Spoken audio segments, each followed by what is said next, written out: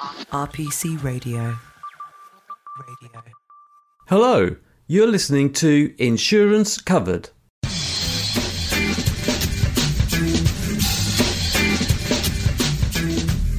Welcome to the podcast that covers anything and everything to do with insurance.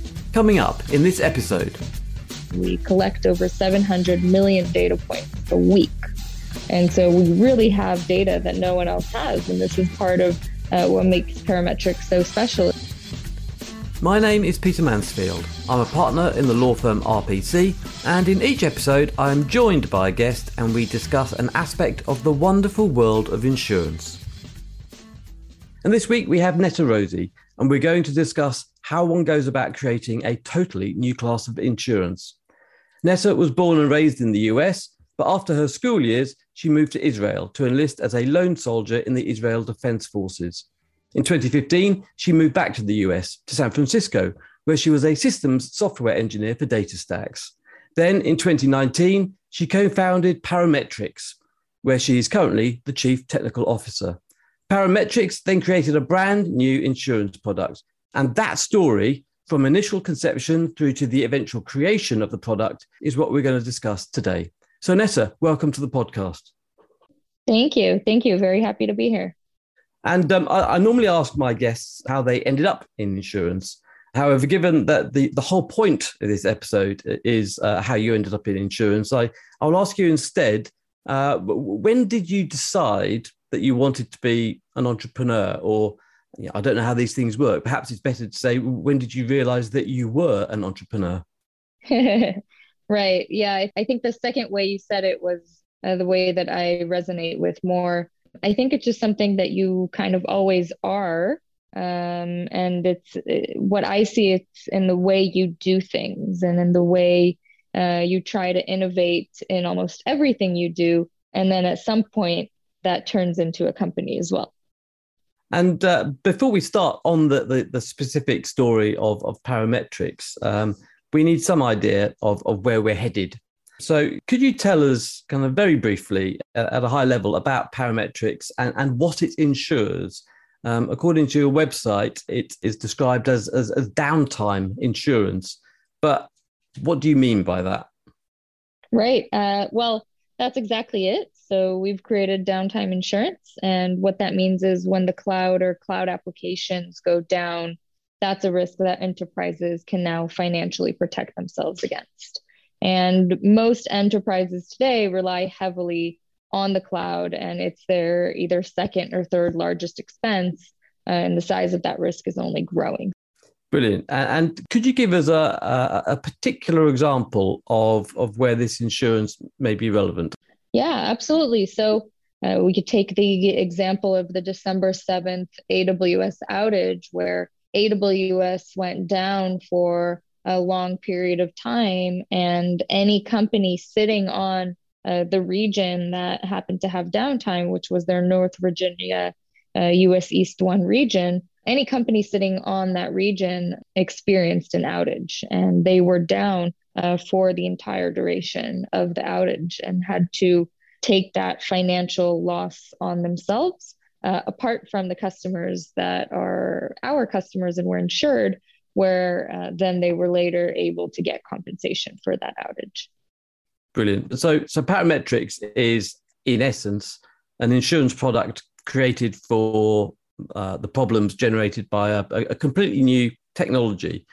And I apologize that I am a tech idiot, but could you talk us through that new technology? So we obviously use phrases like the cloud, and I know that there are things like IaaS, so IaaS, and PaaS, PaaS, and SaaS, but I have genuinely no idea what any of those mean. So IaaS is infrastructure as a service, PaaS is platform as a service, and SaaS is software as a service. And you may not know the terms, but you know essentially what all of these are because you use them in your day-to-day. You're using technology that is based on these platforms, infrastructures, and software, and any company relying on the cloud uses those as well. And so essentially what the cloud means is if up until the cloud was created, you had to have your own servers or your own server room, and your compute power was powered by the number of machines you could buy and store in your office and the amount of support that they had from your IT team. Today, what the cloud is they're data centers that are spread physically around the world, and they're accessible remotely through subscription, a monthly subscription. And you don't have to deal with any of the upkeep of having a server room. So it's essentially a computer, which is what a server is, but it's just someone else's computer. And it's stored in data centers around the world, and you pay a subscription to use it. So what's the difference between IaaS, SaaS? So we're recording through Zoom at the moment, and as it happens, I'm recording to my computer. But if I was recording to the cloud, would that be a platform as a service, or which one would it be? So Zoom is a SaaS, so you're getting software, you're getting the video chat software as a service.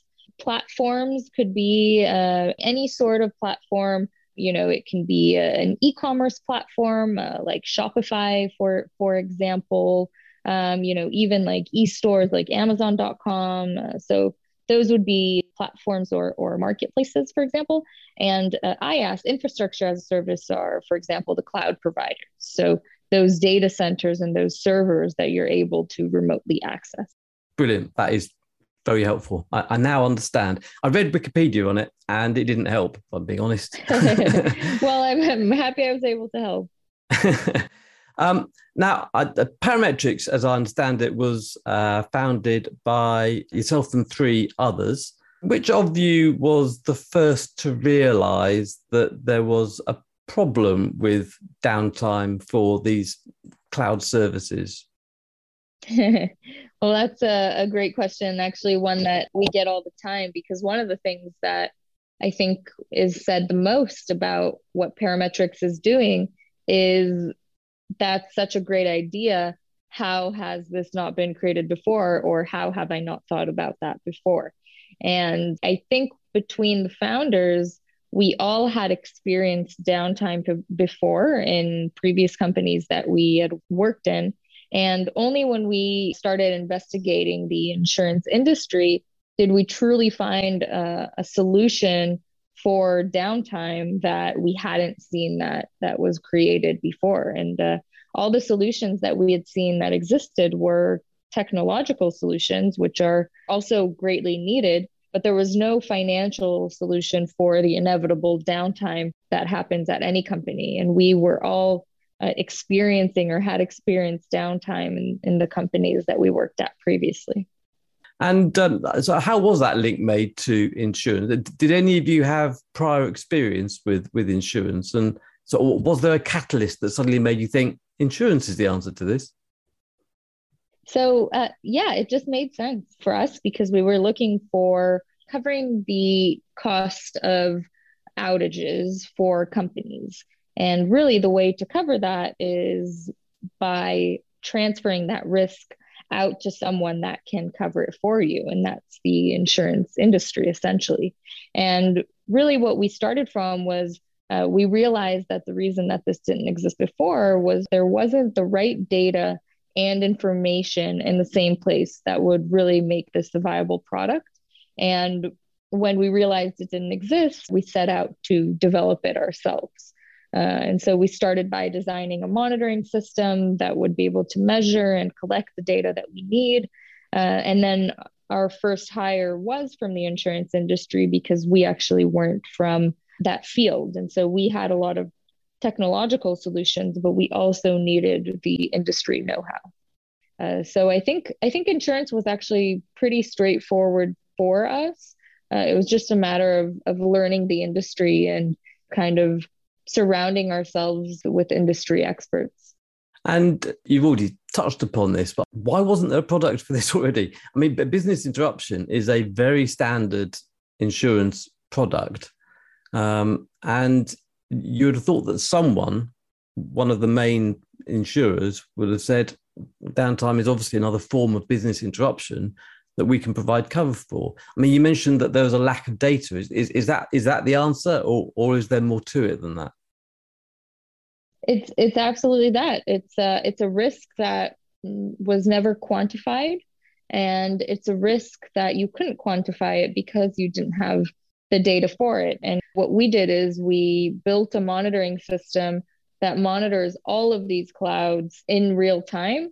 And we're actually able to give you a status of every one of these data centers that the cloud has and how it's performing at any given moment. And all of that monitoring is then translated into data, and we collect over 700 million data points a week.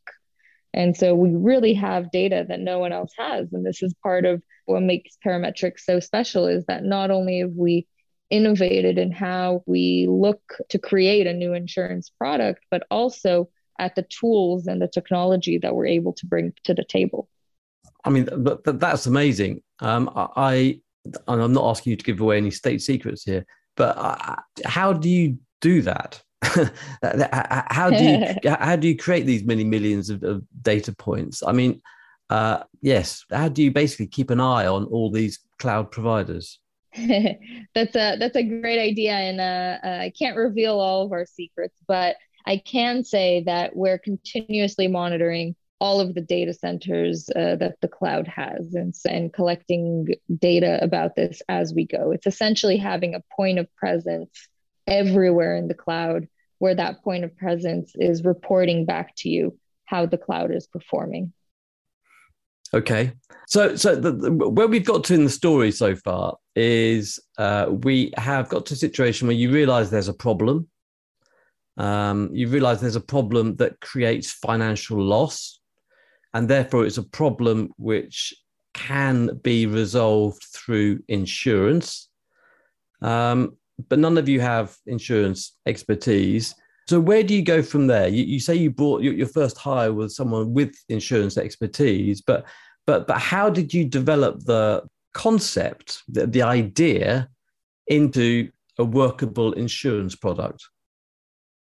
A lot of hard work, and I think that's really where the magic happened and is happening. And you asked early on in the conversation, what makes an entrepreneur? And I think a lot of it is being able to work in relatively challenging circumstances, knowing that you're able to develop a certain type of technology and to use that to your benefit, learning about a new industry that you're entering, and truly getting to know the industry from the inside out. And also just knowing the right people, having, us being able to hire insurance experts very early on was really one of our keys to success. And did you seek any third-party help? I know, for example, that you went on the Lloyd's Lab, didn't you? When was that? A couple of years ago? Yeah, we did go through the Lloyd's Lab, and it was a great experience for us. The Lloyd's Lab, up until today, we're actually in touch with the Lloyd's Lab, and we just saw them last month as well. So it was a great experience for us. We got great connections from there, and definitely recommended for anyone that is starting an insurtech startup. I think that's a great place to start. And I'm not sure at what stage in your development process you were at when you went to the Lloyd's Lab. Was it a process which enabled you to finesse a product that you already had and sort of perfect it, or was it already perfected and it was effectively a sort of a semi-marketing process? I mean, how did you use Lloyd's Lab? Because I know different people use it in different ways. Right. I think when we joined the Lloyd's Lab, we had already had a pretty good chunk of our technology. And so we did have a lot to bring to the table. And I think what we did finesse, though, with the Lloyd's Lab was the insurance side. So, I do think you have to have something to bring to the table when you join the Lloyd's Lab, because otherwise you're no different than anyone else applying. But bring something that is your area of expertise. So for us, it was technology. And really the Lloyd's Lab kind of helped us fill the insurance side as well. And in terms of presumably there is a policy with a policy wording. Was it clear to you from the outset how the insurance product should look? or presumably it was, yeah, as you say, you worked very hard, but is it a to and fro process where you kept on developing the wording until you think, yeah, that was right. The exclusions are right now, but what we cover is right now. I mean, how did you go about the process of getting the wording right? So the wording is definitely something that is key. I think what we worked really hard on was getting the content of the wording right and the insurance product right in the wording. And then, we were able to use some experts in the field, to get the actual words down accurately. But the content in the insurance product was something that we had to get right before setting out to get the policy wording. So talk me through what the end result was, what the product is now. Given the name of the company, Parametrics, I'm assuming it's a parametric policy. So what is it that how'd you guess? I don't know. It's amazing, isn't it? What is it that triggers the policy, and what is it that triggers the payment? It is a parametric policy, and it's actually the first to be taken into the tech world. So generally, you see parametric policies around weather-related insurance products, and we really liked the model, and we thought it translated really well into the cloud world. So yes, our product is parametric. The way it works is we pre-agree with the customer on what their coverage per every hour of downtime is going to be. And then we monitor for downtime. So we're looking at every given point, how the cloud is performing. And when it goes down, we pay out to the customer very, very quickly based on those pre-agreed terms. I mean, how many cloud providers are there? How many providers are there out there that you are monitoring? So there's three main cloud providers. You have Amazon, which if you've heard of AWS or Amazon Web Services, that's their cloud service. And then you have Microsoft's Azure, where Azure is their cloud as well. Or you have Google's cloud platform, or GCP for short. Those are the main three, and they actually take up the majority of the market. And so those are the ones that we focus on today and we insure. And how do you calculate the premium? Because we've already discussed the fact that the existing insurers were cautious about this type of insurance because they didn't have the data. Mm-hmm. But this is a new technology, so there is no data. There is no historic data. So I get that you are getting kind of absorbing a vast amount of current data. But that doesn't necessarily help you when pricing so, for example, you may have been getting data over the last kind of 2 years, but that might not be representative of downtime risks in the next 2 years, for example. So how do you get it so that the premium, the pricing of the premium is accurate? Right. So actually, there is historical data that we have and that we've collected, and our data dates back 8 years back. Granted, that isn't as many years as most insurance products have existed, but it is a good duration of time in order to calculate this risk. And also the amount of data that we have is really astronomical. And then in addition to the history that we've seen so far, we've actually added multiple other incidents that haven't happened yet. So we've onloaded onto the historical events, potential events that haven't happened, but that we do think can happen in the future at some percentage. So we are taking, a bit of a buffer here, given that, the cloud is relatively new. And we've hired in-house actuarial team where they take a look at the data that we have, analyze the risk, talk with our cloud experts that are also a team that we have in-house. And together they've been able to create the pricing models for this. And does the policy cover any form of downtime, no matter how caused, or are there types of downtime that might not be covered?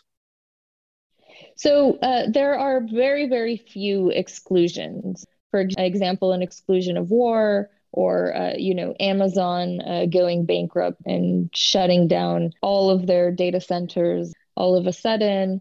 But in general, almost any reason for downtime is covered, and especially those that we haven't seen in other types of insurance. For example, it can be due to weather because this risk is generally uncorrelated with weather. It can be due to cyber because this risk is actually generally uncorrelated to cyber as well. So, and actually, what we've seen is that generally most outages are due to human error. So, either, a bad software deployment that brings down the data centers until it's fixed, or, for example, increase in traffic that wasn't tested accurately in the development environment, and similar things to that, where it's actually related to humans, creating bad software and leading to outages. And presumably, because this is a new area, what one would expect, any causes of outages in the past will be put right by the cloud service providers. And therefore, at least in theory, the risk of outage should reduce going forwards. In theory, yes. I'd say what is happening with the cloud is that it's being developed very quickly. And so the services that exist and the data centers that exist, I'd say in theory, are getting more stable over time. But there are new services that are being released and new data centers that are being built that haven't had that duration to build stability. And so I'd say in theory, yes, but because the cloud is adapting so fast and so many companies are moving to the cloud, and we're seeing huge amounts of traffic moved on the cloud every day, I don't think this risk is going away anytime soon. And when did you go to, I mean, we talked about Lloyd's Lab and how you turned the idea, the insurance side of it into a reality. But Lloyd's Lab, I think you mentioned, was partly about getting capital as well, and that was obviously successful. But how did those sorts of conversations go? Do potential investors come to you, or do you have to go to potential investors? All right. So on the one hand, there's the insurance side, which absolutely the Lloyd's Lab helped greatly with, and I think that is all about proving that you have an X factor that the insurance players will want to be a part of. And that X factor for us was the technology and the data that we developed and the models that we were able to prove. And we went through a very long due diligence process in order to prove that and to showcase our technology and data. And so that I'd say is on the insurance side. And then on the VC side, the venture capital side, I'd say it's also a lot about the technology and the data, and it's also about the team. So a good venture capital will invest in founders that they believe in, because a lot of great people have great ideas, but it's all about the execution. And that really boils down to the team and the founding members. And if the VC believes that that team and the founding members have the ability to execute, then that is where they'll invest their money. Do you remember the first policy being sold? That must be, as a founder of a startup, kind of creating an insurance product, having someone buy your product must be a great moment, isn't it? Yeah, absolutely. It was definitely a very happy moment for us. I think we knew that we weren't going to have a problem selling, because the challenge with this product wasn't the demand. There was a lot of demand in the market for this product. The product just didn't exist. And so I think really the first hurdle we had to overcome was to create the product, because as you probably know better than anyone, insurance is a highly regulated industry. And so there's a lot of hurdles, regulation, licensing, things that you have to get in place before you can actually sell insurance legally. And when you were growing up and you're sort of in your teenage years, did you ever at any stage think, I know what I want to be? I want to be an insurer. Insurer was not something that I said, but entrepreneur and founder, yes. Because I think for me, I would be able to work in any industry. And so it's not necessarily the industry that sparks my interest. It's creating something. And so I don't think there was any industry that, growing up, I said, this is what I want to be in. It was really more about the entrepreneurship.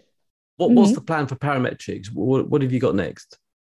Well, there's definitely a lot going on. We have new technological developments, new products that we're launching, new partnerships that we have going on. And, we're just so many new opportunities, and it's all about taking the right opportunity. And I can't believe really how lucky we've been. And so really what's new for Parametrics is other markets, other products, and great partnerships that we have lined up. You say it's luck, but it's a combination of, there's always a little bit of luck, but it's a combination of a great idea and hard work and a little bit of genius as well. Is it not? Yeah, maybe. I don't know. Finally, Netta, based on your experience so far, what's the key bit of advice that you would give to any other entrepreneurs who are thinking of dipping their toes into the insurance sea? I think that it's an amazing industry, and I highly recommend it. So the biggest advice I can give is just do it. Don't leave your idea as an idea and execute on it. Netta, that was absolutely wonderful. Thank you so much for your time. RPC Radio. Thank you so much for listening to Insurance Covered, which is an RPC production made possible by Joe Burgess and Mary Mitchell. If you enjoyed this podcast, you will also love our other podcasts, Taxing Matters and Money Covered, plus The Fix, which is co-hosted by my colleague Kelly Thompson. If you want to be a guest on Insurance Covered, please email me at peter.mansfield@rpc.co.uk. Thank you, and I hope you have a great day.